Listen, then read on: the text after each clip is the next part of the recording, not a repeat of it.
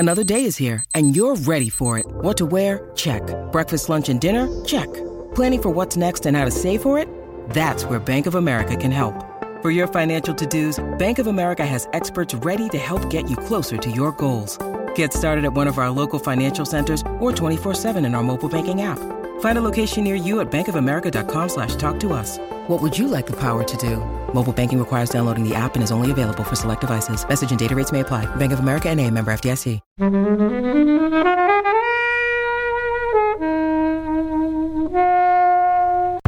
Up until that point, he is kind of like a bit like a woe is me, and understandably so. He's been dealt a really awful hand, if you like.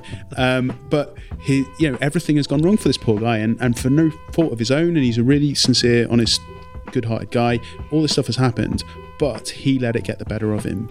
And the result and the cost of letting it get the better of him is that it gets worse, and it gets worse in a permanent way. And it's that loss of the hand and that ultimate rock bottom of it all that pushes him to make that leap of faith and reassert his life.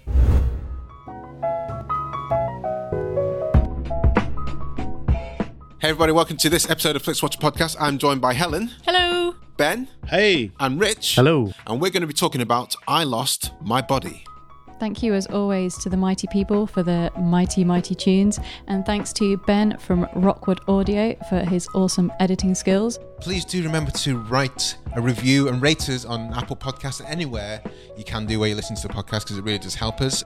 And you can join in the conversation with us on Twitter at FlixWatcherPod and on Instagram at FlixWatcher.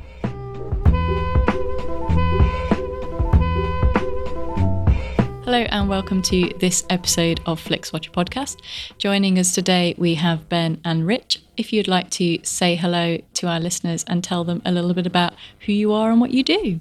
Hi, I'm Ben. I run @TopFilmTip on Twitter, where each and every day I send out little snappy synopses of the best and most interesting films on British TV, or free-to-air TV at that. So, for instance, for I Lost My Body, the tip would be: detached from the place it belongs, dismembered hand seeks its corporeal home, awkward and alone, in flashbacking allegory for a life of longing and loneliness. I Lost My Body. And you've been on here a few times, Ben. Is this my 8th? 7th? Well, we don't know. Because we don't know when this is going to come out, but you've been on here at least 4 times. This is at least your 5th time. It must be the top guest. Most top returning guest appearance. I think this is my 7th or 8th time. It will be, yeah, but we don't know which one. Yeah. No. But my point is, last time, one of the previous times you were on, you only had 140 characters on Twitter, and it's since gone up to 280. Has that affected how you do things? Is that a bit annoying? It gives me perhaps a little bit more freedom, but I think that the thing I enjoy about synopsizing a film in such a small space is it's quite. It sounds restrictive, but it's actually quite freeing, and it makes you really try and find interesting ways to convey why that film is interesting and why it has value. And it's only interesting films that you pick to select. Who wants to watch boring films, Copes? Well, some people do. We know people who willingly watch boring crap films. I'm looking at you, Rich. Yes. Well, my name's Rich. I do the Betamax Video Club podcast, and we look at 80s movies exclusively, very fortnightly. And the movies tend to be anything that's in the 80s, from the great films, the films that I enjoy, such as Predator, all the way to the Ewok movies that we discussed off air, which are an affront to nature. So when like you're talking about Ewok movies, are you thinking, oh my God, I'm actually going to do this? Yeah, and the fact that I had to watch both of the films first and then talk about them to someone who also had to feign interest. It was challenging, and any excuse to get some Star Wars related content out. But they were painful. But the joy of watching and analysing something like Commando was well worth it. Pays off, yeah. So we're talking today about I Lost My Body, which is a Netflix original film. Ben, you chose it. Can you tell us why you chose it and give us a synopsis in 1 minute or less? I believe it won the Critics Awards at Cannes recently, and it's rare to have kind of such a high-end film appear on Netflix. So certainly something that most people wouldn't get a chance to see at the cinemas. I believe it was Mark Kermode's favourite film, or one of his top films, and 2019, yeah. 2019. Yeah. And so that piqued my interest. I saw it was on there. It seemed a bit different, animated, interesting subject matter. So yeah, how can we talk about this film? It's an unusual premise. It's about a dismembered hand trying to work its way back across Paris at night to the body it once belonged to, all the while flashbacking to the life from a promising childhood of a bright young enthusiastic boy to his kind of early mid-20s, watching his life fall apart and all the sorrow and loneliness and just general ruinous unfortunate things that happened to him along the way. So it's not set out to be a happy premise. What were your thoughts, Helen? Say you didn't think it was a happy one. I thought it was lovely and weird at the same time. So I didn't really know what to expect from it, other than isn't it nominated for the Oscars as well, Best Animated? Oh, I don't know. Something like that. We'll look into that possibly. We're getting some nods over here. Yeah. So there's quite a lot of interest already behind it. I thought it was really lovely. I really like the animation style, and the characters in there are really interesting, and I enjoyed it. Cool. Rich, I mean, the premise sounds... I mean, when I heard about this, I thought it sounded interesting. Not sure if I like it, but there was more and more kind of fanfare behind it. And I think my initial thought was like, isn't this just Thing from the Addams Family? But there's a lot more to it. Even within like the first few frames, just like, okay, this is a good film. Yeah, very much so. And again, I'd never heard of it before Ben suggested it, and seeing it on Netflix, and being brutally honest, it's not the sort of film that I would normally watch. But sitting down and watching it, no distractions. And the only film I could refer to at all was being an animated film in France would be Ratatouille. But there are rats in it as well. So yes, there are. It's a thing. It's a recurring theme. But actually watching it and sitting there, you could see, and despite the fact that it was almost two separate stories that were sort of, as you said, flashbacks, and they intertwine and they appear to come together at some point at the end. The style of it was very interesting. The animation, it was, so different from more mainstream sort of Pixar, Disney films. And while I say it wasn't the most sort of joyous, vibrant, but there was definitely a very clear narrative that was easy to follow but not predictable. That was something.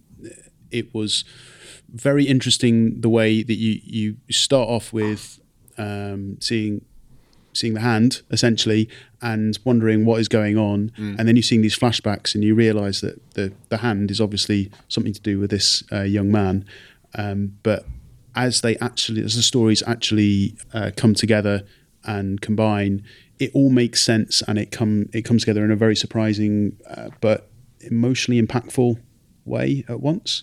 Well, I think that the story, because it's nice how it kind of plays, both kind of run in parallel in the flashback story. You see the kids, and you see through flashbacks him growing up to be an adult and through to his current life, and then you see at the same time in the film you see the hand coming to life, as it were, and making its way to, I guess, like homing towards its owner, and both sides of the story were really quite impressive, I thought, and I liked how the hand side of the story, because I thought it quickly would get boring watching the hand work its way across, but it was so ingenious what they did, such as getting the lights to ward off the rats, and grabbing on a hanger to abseil down between two buildings and scan across. It felt like a really, really interesting indie game. Yeah, that's true. And like you say, like they grabbing a cigarette lighter to ward off the rats and find its way around. But what I found really interesting is that it has got that anime kind of style of animation, but the physicality in that hand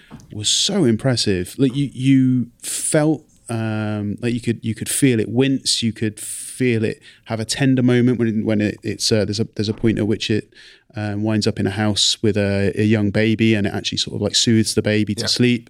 So it's got like a kindness about it. It feels so vulnerable. There's points where it's being attacked by rats in a subway, and it feels so vulnerable. They're kind of nipping at it and pulling at it, and it's got to sort of fight to survive. And there's real stakes, if you like. It doesn't feel like it doesn't feel like some sort of Addams Family premise where it's just a hand running around and it's a bit of a novelty and nothing's bad's going to happen to it. It really feels like there's something at stake, and then that whole all these seemingly minor things, as I've just mentioned, actually start playing out as allegories for the vulnerability and the suffering and the kindness of the main character as well, and it's that kind of works together in parallel. I mean, the main character's story, before he's even lost his hand, he's gone through a bit of a ringer.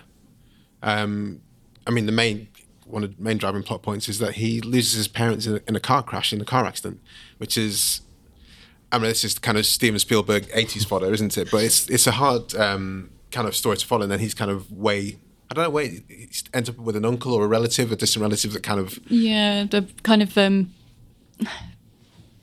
not really being looked after and having to share a room with kind of his sex pest relative who's just basically just kind of a waster, and he kind of wants for a better life, but he's not quite sure how he can see the way out, and a chance pizza delivery encounter with Gabrielle, I think, in it. She kind of in a humorous exchange, so we've sort of talked about there being kind of sadness in there, but it's actually quite a funny film as well at times. But she sort of tells him to make the change, and he ends up acting on that as well. Because I thought that conversation they have via the intercom where she's on the 30th floor, I thought it was such a really nice conversation. I really, really kind of bonded at that point, and I could see why. I mean, it's outwardly sounds a bit creepy that he's then tracked her down a bit. I think it was kind of played cutely as well. I think if he had just... I think, to interject a little bit of context, the chap, the protagonist, in flashback, he encounters this girl, a woman over the intercom at the pizza delivery, and he feels that they've hit it off. Yeah. But he never quite meets her, so he's got a few details about her. He tracks her down to where she works, follows her home, and then finds employment with her uncle in a carpentry workshop, which again goes into, there's lots of moments in this that are to do with like painted hands, fist fights, splinters in the fingers. So it all kind of, there's a real hand digital sort of theme going on. But he seems very sincere that he actually is trying to find a way to be closer to this woman. That's what I mean. It could be, the premise of that could sound creepy, but the way it plays out isn't. And when she said in that conversation of the intercom, when she said, he says, "Oh, I had an accident," and instead of like brushing it off, she said, "Oh, I hope you're okay." And that was the kind of thing that turned him. And it was like, you could tell people don't ask him that much. Yeah, I think they actually... I think that's quite subtle, because at first he thinks she was asking if the pizza is okay. Yeah. And she was like, "I don't care about the pizza. Are you okay?" Yeah, exactly. And so he feels like a warmth that perhaps because his life is, he's lost his parents, he's got no real friends, the guy he lives with is an awful person. He's terrible at delivering pizza as well. Yeah. This is not his job. And he's just too kind-hearted and sincere a guy to be in such a dead-end, hopeless rut in his life. And it is quite sad, but he's got this hope at the end of the tunnel. There's this really wonderful seeming girl, and he doesn't know what she looks like at this point. He sincerely wants to be close to her, and he gets this job with the uncle as a carpentry apprentice, and then he makes efforts to try and kind of not win her like a prize, but to show that he cares. And then it comes to a point where there's a reveal, and I think she's got a thing about igloos and isolation. I didn't understand where the igloo thing came from. I remember at first he drew it on the condensation in a window, but I couldn't. Yeah, because he made her the bear, the polar bear, and they were talking about polar bears. He took a book out from the library about polar bears in the Antarctic, I think. But was that before the igloo was drawn, and was that as a result of, or was that? I think it was something to do with she was mentioning like living so high up in the tower block was like being like isolated, right? In an igloo sort of thing. And so he learns all these carpentry skills, and he's sincere and he works hard, and he builds her a kind of wooden igloo on top of the tower block and takes her up there for a sort of surprise, and he buys her like the pizza that she had ordered originally, because at this point she still doesn't know who he is, and he makes the reveal, and then she's really, really horrible to him. Well, she kind of sees it as this sort of stalker, and she doesn't quite know who he is, because this person who he said that he's been all this time isn't that person. So she's obviously like, "Well, who are you?" And she just obviously met his sleazy roommate as well. Yeah. And I mean, this is why again I say it could. The setup for that is creepy, or could be perceived as creepy, and she doesn't have the benefit of us seeing how he got to that stage. All she's seen is this guy who's turned up at her uncle's place, works there, and says, "Oh, by the way, here's And a the guy- pizza." the pizza and guy. it's like, hold on, dude, I don't know what's going on anymore. I felt really bad for him because Yeah, I felt bad for him, but you can understand her reaction. I would've thought. yeah, to an extent. I think even in the moment, he was being genuinely sincere, and up to that point, he hadn't done anything that was untoward. He hadn't made any sexual advances or lewd But he'd comments. not told the truth about who he was, which is, as you all know, a major red flag for behaviour that's not so great. So even though we can see that it's coming from his good heart, place, yeah. she's obviously like, who is this guy? Like, you're the creepy pizza guy. What? This is really weird. How do you know where my uncle lives? And these kind of things. She doesn't have the same level of backstory as he does, so it's hard. I suppose it could be implied that she's had some bad experiences in the past, and this is like triggering some. I think she was just a bit like. I think she was being Yeah. protective about the fact that he befriended the uncle and didn't understand, she was protecting him because of whatever illnesses he had, and this guy had suddenly popped up and, I Suddenly in their life. To some of it he's playing the long game, but very much sort of coming along, becoming an apprentice and learning a trade purely to meet this girl and to spend time. And I mean, I guess if this was a different type of film, Yeah. they'd fall happily in love in the igloo. But again, I think I've said in the past that I don't think all films should have a protagonist that you like. I don't think all films should have a happy ending. I don't think all films should be enjoyable in the traditional sense. And this certainly falls into the category of films that I didn't really know much about it. I think I'd seen a brief trailer or a teaser. I knew it won the award. I knew critics were enjoying the film. And I didn't really know what to expect other than it had something to do with a dismembered hand. And it was quite a harrowing film. It's got that really haunting score as well all the way through. Yeah. And quite aptly chosen classical music in there at certain moments. And it's sincere. Like there's real emotion. You can really feel the Neufeld. Neufeld, yeah. Neufeld. You really, I certainly connected with him and felt his pain and suffering as he went through. I did like the way that they didn't fall happily ever in love after that scene. I think I like that story direction that the filmmakers took. And it could have been, like you say, Rich. It could have gone one in a few different ways. I mean, I thought initially, once he, I don't want to say tracked down makes it sound a bit dodgy, but once he found where Reconnected. when he reconnected with her, at her uncle's place, that's when he could have said, "Oh, I was the guy that delivered the pizza a couple of days ago. I just really wanted to say hello." For me, that would have been the most opportune time to kind of say who you were, and I think that would have been the least creepy time to say it. So I can understand definitely why she was like, "It's been a few months now, and you've just only now said who you were." But that's part of the story, and this is why this is not a Pixar film. It's not like a happy Disney film animation, and this is why I think it does set it apart from others. In terms of animation itself, Ben and Helen know a friend who doesn't watch any animation. What about yourself, Rich? Well, I think the fact that it wasn't so vibrant in the colours, you kind of associate, or maybe it's just me being a bit more, this kind of film is fairly new to me, but you're used to watching a Toy Story or something. In my case at home, I watch Frozen a lot, and this is so different because it shows a very gritty side of a French city. Yeah. That is often portrayed in films, but to see it animated in a quite particular style, it looks almost Japanese, but it looks unmistakably French. And the fact that there's a lot of rain kind of makes it atmospheric as well. The lighting effects. I'm just looking at some of the pictures now.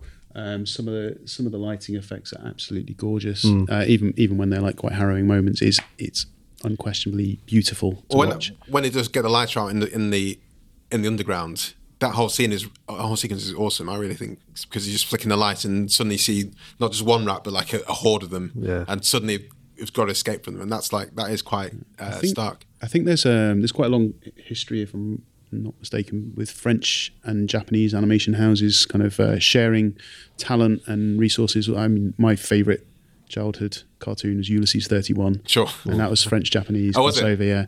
And I think there's always been quite a close marriage there. This is more definitely anime-esque and Ghibli-esque, isn't it, than traditional Western style of animation. It's not quite as florid and vibrant as Ghibli. No.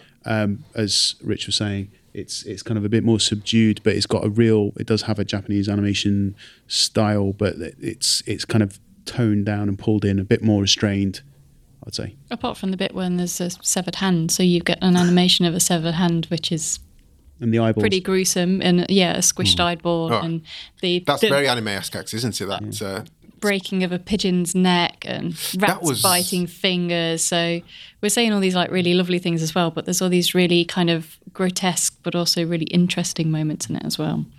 This hand has a lot of lives. Yes. That pigeon sequence actually was quite quite early on as well, where you're like, oh, okay, this is interesting. Should we talk about the ending? Yeah, absolutely.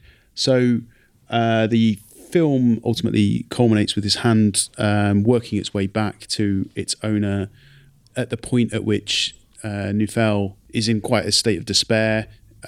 What it turns out has happened in the flashback is that he was distracted by this upset he had had with Gabrielle, and he's working on some wood in the carpentry shop, and he buzzsaws off his own hand at the wrist.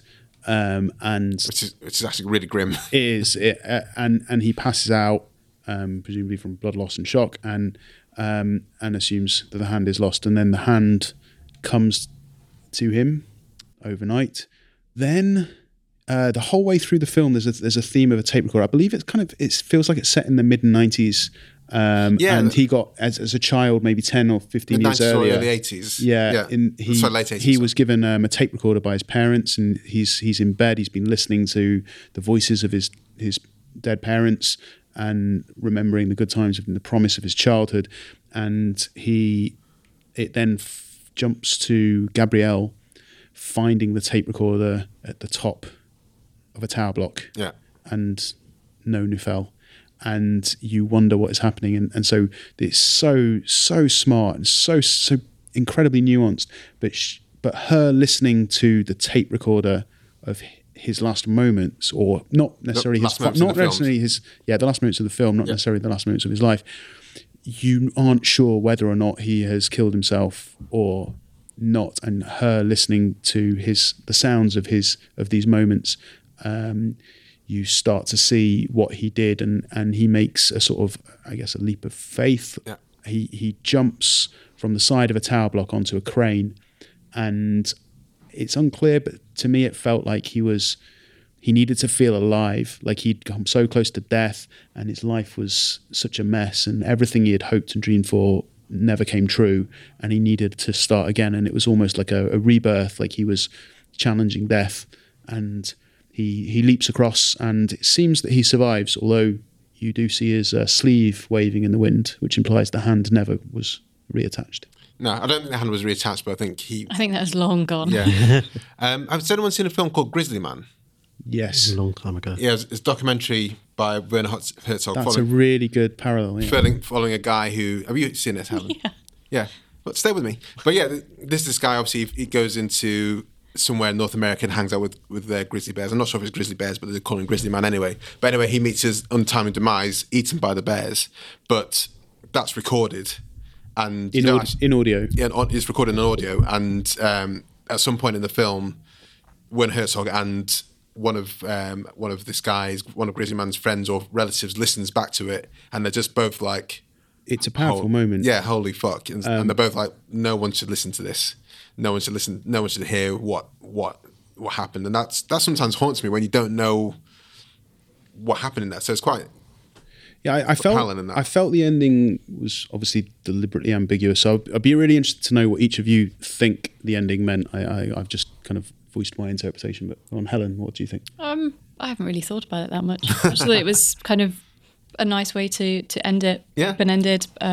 Yeah, I was going to say it's a really interesting film and how it really uses sound as well, because often with animation it tends to rely on the visuals, but with the sort of the listening back, because it's not until near the end that you find out that his parents died in the car crash and he was ultimately responsible for it, and then that Well, kind of all clicks. he certainly felt responsible. Yeah, he feels that way, and he had some kind of role in the accident, so it kind of all clicks into place how he feels about certain things, and that's kind of shown mainly through sound, isn't it?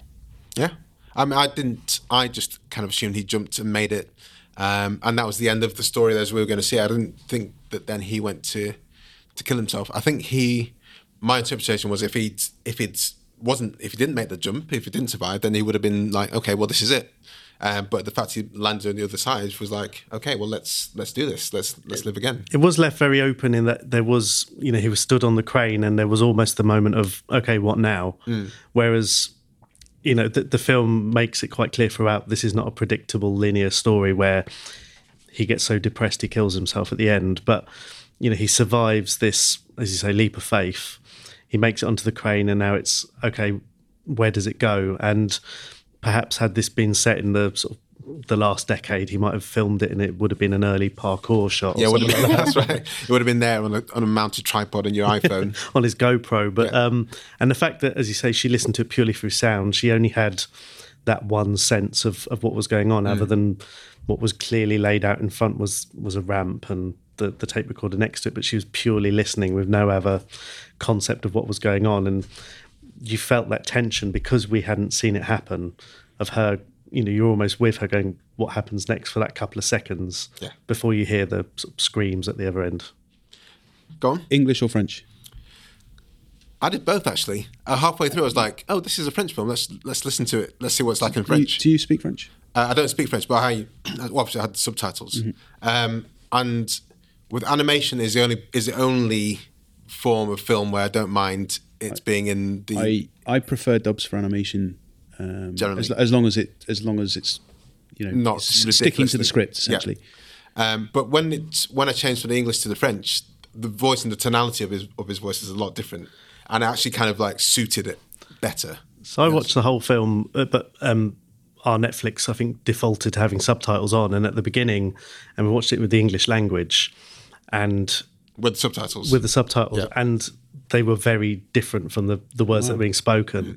But also, I spent the entire film without thinking about who voiced. I said, that sounds like Dev Patel. It sounds like Dev Patel the whole way through the film, until I got to the end, and I suddenly realised, because it would have at the end who voiced, and I thought, it's Dev Patel. Oh, okay. I think it was. So they're different versions then? Yeah. So obviously there's a French version's original, but it's dubbed in English. So I watched it defaulted to English in mine, and I was quite happy with that. But I felt like the voice acting was excellent, and it played into the physicality and the emotions of the character. I didn't realise till the end it was I'm going to pronounce it wrong. Alia Shawkat from from Arrested Development. Yeah. Sure. She plays Gabrielle, does she? Gabrielle in the English dub. And George Wendt was the uncle. Oh, really? Yeah. Norm from Cheers. Yes. Yeah. That's so bizarre. I didn't realise there were two versions. So I just listened to the French version and had the English subtitles. Yeah. Well, I just did a. Wait a minute. Let's see if it's in a different language and try it out for the latter half. It's nice to have options at one of those games where you roll the dice and it goes where it follows. But yeah, hearing it throughout, and I mean, I didn't think to watch it in the French, which might have given it certainly would have given it a different atmosphere. But watching it in the English, it certainly added something a bit different, because it was very visually France, but with clearly English and American accents. Right. Well, let's head to the scores. Hello, I'm Sam Pay. And I'm Martin Zotz-Ostwick. And together we host a show called Song by Song, where we deal with the music of Tom Waits. We've been going since 2015. Every week we talk about a new track. We've made our way through 15 seasons so far of his music. And now we're going back to the early years. And if you haven't listened to Tom Waits before, it's not the growly stuff. It's not the stuff where he's hitting an automobile with a bone for percussion. It's a nice, easy way into his music. If that sounds like something you would be interested in, you should check out our website, songbysongpodcast.com, or put Song by Song into your podcatcher of choice.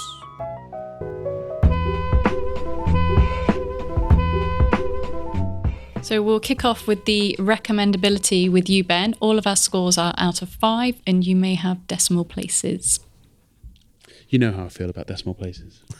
I think we've discussed before. Well, they've got to mean something, hosts. They've got to mean something. Do as you want. I mean, pie. Well, it means something. It's very tasty. Okay, recommendability. This is a tough one for me, and I know this was sort of my choice of film. I don't think it's a very recommendable film. It is a hard watch. And one thing I noticed, this film is 80 minutes and 5 minutes of that is credits. It felt like a 2-hour long film. Right. For me, I know I've been like singing its praises. In this bit, I might be chatting about some of the things I wasn't so keen on. It was a grind. I found it really a bit of a slog to get through. And the subject matter is certainly not to everyone's taste. So I would only be recommending this to someone, I think, who already liked grown-up animated films and was quite happy to have a film that was not all peaches and cream. Sure. So what's the score for that one? Probably a 2.5. Oh, wow. Wow, ouch. Rich? See, on the other hand, it not being the sort of film that I would normally watch, I would recommend it because I think while it did feel longer than its running time, the running time was enough that you're not investing a full evening in it if you sat down to watch it. And I think there's enough in there to cater to enough different genres that even if you're not necessarily a fan of animation or particularly more serious films, there's action in there. There are moments of, I would say comedy, but slightly lighter moments where I think there's enough in there for a lot of people to at least give it a try. And I'd probably give it a 4 on the grounds that I'd recommend people give it a go. I certainly wouldn't think it would be up everyone's street, and a lot of people are sitting there and go, I either didn't get it or I didn't enjoy it because it was so different from your normal film. But I think there's enough there to say it's short enough for you to sit there and take it in and then make your own mind up. But I'd certainly recommend it. Helen?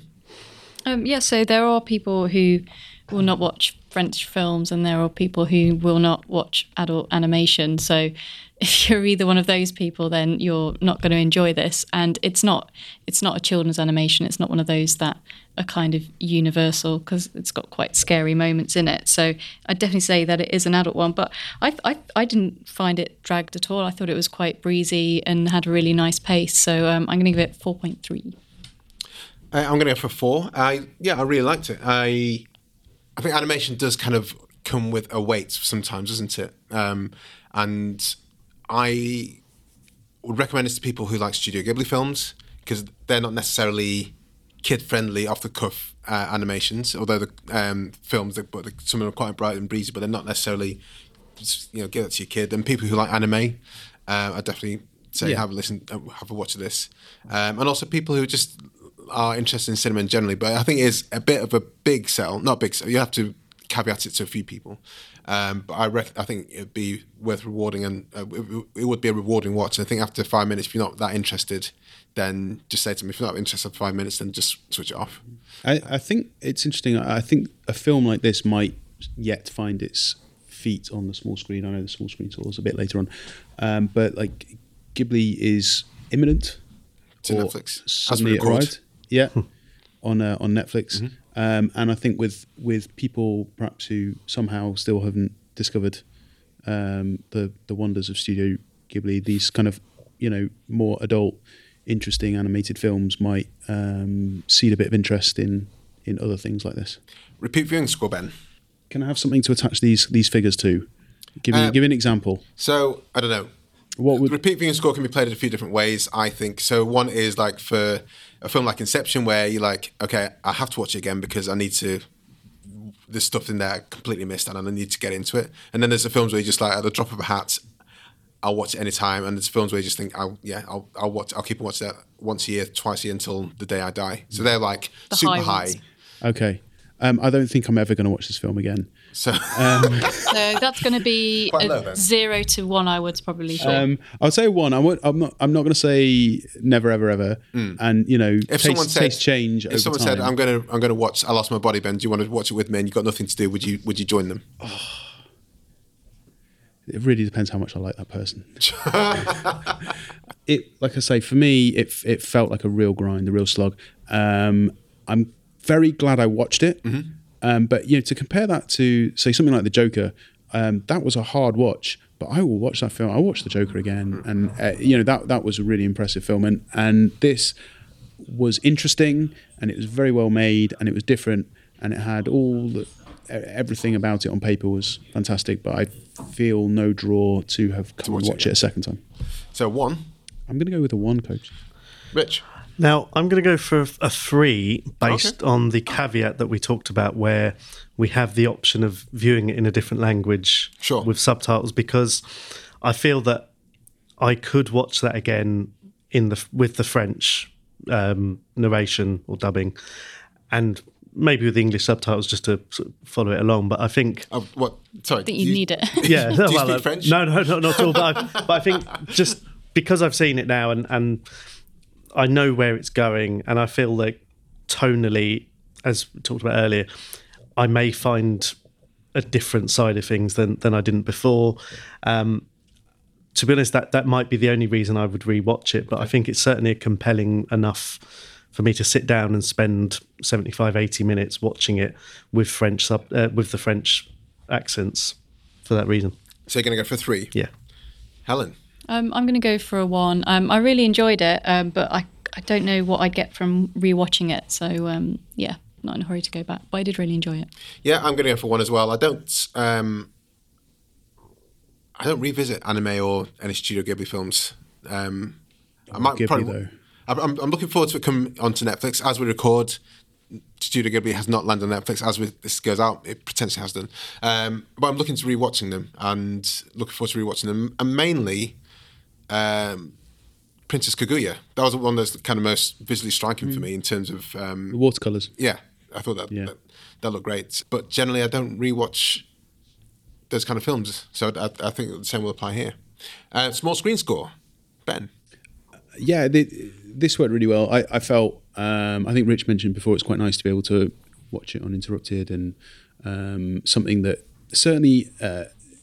Was essentially a small studio indie film that doesn't get wide distribution. If you're not in a city that has a art house cinema, I doubt very much this even got within 50 miles of where you live on the screen. So to have such a highly critiqued and well received film of this kind of a nature on streaming service like Netflix was, it's great. So I don't think it lost anything for being on a small screen. I've got a reasonably big telly. Watch it with the lights off. I don't feel if I'd seen it in a cinema it would have changed the impact. So I guess a 4.5 on the small screen. Rich, this is not a film that I would ordinarily part with money to see.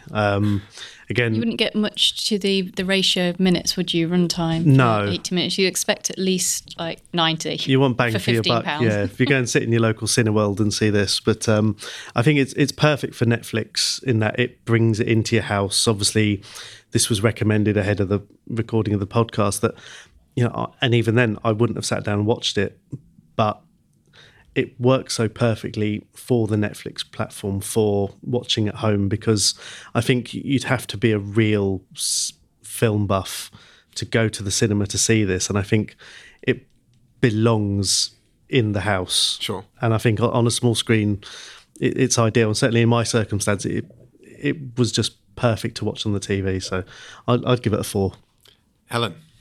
Oh yeah, I'm going to go for a 4 as well. So it's great that Netflix are putting a little bit of money and promotion behind films like this. But I do get the impression that obviously it was made to be viewed in cinemas and on a bigger scale. So I think it would have been a different experience to have seen it on a bigger screen, but I don't think that it loses too much by watching it on home. Yeah, I think I'm going to go 2.5 here. I think I would have enjoyed seeing this in the cinema. And when I have seen Princess Kaguya in the cinema versus at home, and I've seen like Songs of the Sea gorgeous on a big screen, you do see where a lot of the detail comes in. And as you said, I think it was yourself, Ben, talking about how the hand works and how it's got a character, like when it's playing with a baby and they had the pacifier or dummy on his finger to like help out. Those kind of things were really kind of intricate. So I think, and also again, as we talked about with the rat scene and the pigeons, those were quite stark, impressive scenes and shots. I guess the other main difference is the audience factor. So I know whenever there's a Tarantino, as infrequently as they occur, I make sure I go and see that in a full sold out screen within a day or two of it arriving for the audience experience. And I saw Jojo Rabbit at the London Film Festival, BFI Film Festival, with Taika in the audience as well. And I'm obviously not going to spoil anything about that absolutely wonderful film, but there is a moment in that film where the entire sold out audience gasped. And that is not that kind of shared emotional experience you don't get at home. I wonder would you guys imagine there would be a difference watching this film with an engaged audience? I think if there's a full packed house, I envisage watching this as like I go there Saturday morning to a Pitch House Central or something, or an Everyman, and I'm maybe one of two people in there because you're just going to experience the larger scale and having the music around you. But I think some of those scenes, like with the pigeon, when I was watching, I was like, fucking hell! I was generally like, that's dark. Yeah, it's proper dark. It is. I'm not sure it would have been as visceral as gasping, but I think you could have sensed people like, whoa. Didn't see that coming. It's not as full audience engagement as comedy or like the shock horror, or just like saying Jojo Rabbit is something unexpected. But I think there would have been a noticeable kind of like, okay, we're in this kind of place. Okay, let's strap in. 2.5 engagement score then. I found this was two films. I've mentioned this a lot. Anything where there was the hand, I was completely on with that. I was completely on board with that. So anything where you've got like I say, there's character, there's you can tell what that hand is thinking, you can tell what that hand is feeling, and there's a real physicality to it. And I don't know if they rotoscope stuff or if the animators were anatomists or something, but like it was really incredible. I was wholly on board with that. How does that rate as a score? That I would say, this is the tricky part. Okay, so that would be a 5, but anything where it was Nifel and Gabrielle, within minutes I just found it really dull. Even when they had the conversation in the to start with, it was engaging and interesting, and then that went on and on, and I felt that whenever you had that, whilst it was a real emotional engagement between those two characters, I found it really quite off-putting because it was. She just doesn't seem to be into him the way he's into her. Maybe that's the whole point of the film. But I found it really hard to watch and uncomfortable, but not in an interesting way. I found it uncomfortable and dull, to be honest. So on those respects, I'd give that a 2. So I guess if you average 5 and 2 and rounded it off, I'd give it like a 3.5. Rich? Again, seeing it as two separate entities for that purpose, the hand felt like it was in its own Indiana Jones adventure. It was doing all these daredevil things and some of the imagination that was shown in how they interpreted the hand, whether it be with the rats or the pigeon or above the traffic. It was so creative, and as Ben said, the way it was presented in such a way that you almost felt this hand was its own sentient being with a brain and eyes and things like that. The other story of Nifel and Gabriella, I found, because the film was clearly not set up to be a predictable movie, I kind of saw from the beginning that because they were coming from different angles, there wouldn't necessarily be that happily ever after thing, which, because I saw that coming perhaps quite early, and I did kind of find that a little bit, I wouldn't say creepy, but I could see why, certainly she would not appeal to his nature of the extra onions and the igloo and so on. Who puts extra onions on a pizza though? That's where it all fell apart. Yeah, he needed the double mint breath. But I think, as again, I probably come to it as maybe a 3, purely because the adventures of the Hand massively outweighed the rest. I agree with that. So I'm going to give it a 5. I mean, it probably helps, obviously, having the French audio and English subtitles. That obviously, to keep up with what's going on, you have to stay in tune with it. But I would recommend, if you're going to watch it, to have that. I thought it was really engaging. I really liked how it didn't play out into sort of anything that you'd expect. And I thought equally both parts of the story were engaging, because it was less kind of about a blossoming romance maybe, and more about kind of him finding his way in life and sort of being faced with this sort of constant problems he kind of comes across, and sadness, and he's just kind of keeps going. So I find it really engaging. I'm going to go for a 4.1. 4.1. Yeah, I really liked. Come on, Copes. What's the 0.1 for? Explain. 0.1 is that I was going to go for a high. I was going to go for 4.5, and I was kind of, in a way, disappointed that we actually saw how the hand came off. Really? Yeah. You had to kind of see it, though, or else it would just be like, well... Well, I don't... Because we don't know why it was sentient and had the ability to move. So I don't necessarily see why we needed to see how it came off. To see the reason it came off is because he'd let his anger take control and beat that guy up and got drunk and then decided to... No, I get why it came back. off. But so you had to see it come off like that as a result of those actions. But also, I don't think you needed to see it come off as well.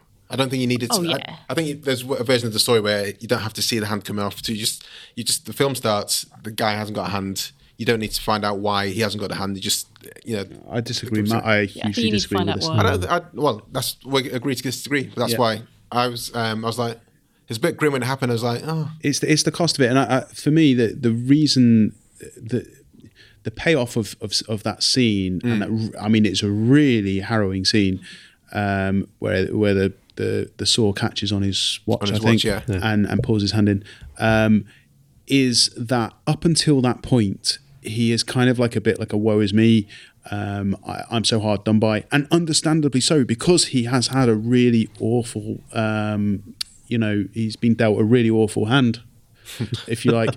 But everything has gone wrong for this poor guy, and for no fault of his own, and he's a really sincere, honest, good-hearted guy. All this stuff has happened, but he let it get the better of him, and the result and the cost of letting it get the better of him is that it gets worse, and it gets worse in a permanent way. And it's that loss of the hand and that ultimate rock bottom of it all that pushes him to make that leap of faith and reassert his life. I mean, I get honestly that the hands come off it, but I just don't. It's almost like the Wizard of Oz. Don't look behind the curtain. It doesn't reveal much. For me, it didn't add much that you actually saw viscerally how the hand came off. We know the hand's off, and somehow we get there. And for me, it's like I would have almost liked to have wondered exactly how that happened.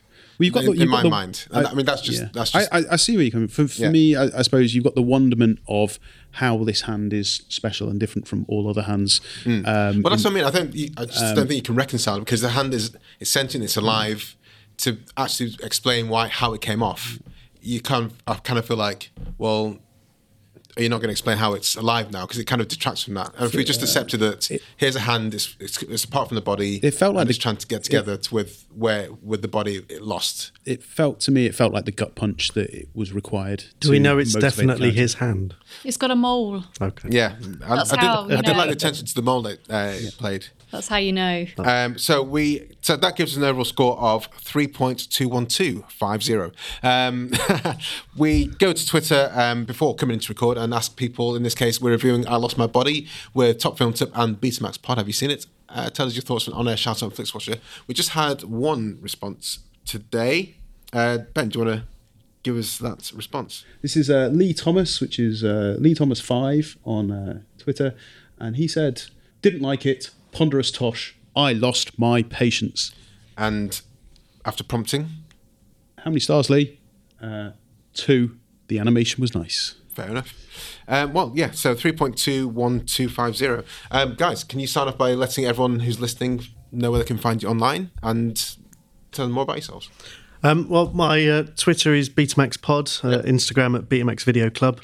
and available on the podcast is on iTunes and all good and bad podcast apps. So wherever you listen to this podcast, you can listen to yours. Yeah. You can find my film-related content at Top Film Tip on Twitter twice a day.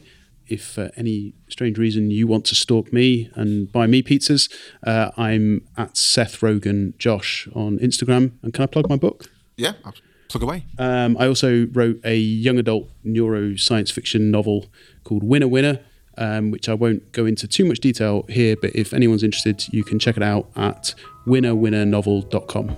Fantastic. Thanks Thank for you very much, coming guys. on. Bye. Bye. Bye. Enjoyed this episode of FlixWatcher Podcast? Why not leave us a 5-star review on iTunes? You can also follow us at FlixWatcherPod on Twitter, and we're at FlixWatcher on Instagram. Thanks as always to the mighty people for their mighty tunes, and Ben from Rockwood Audio for his awesome editing skills. If you're looking to get your podcast edited as sweet as this, get in touch with Ben, and that's Rockwood, ROKK Wood Audio. Tell them FlixWatcher sent you.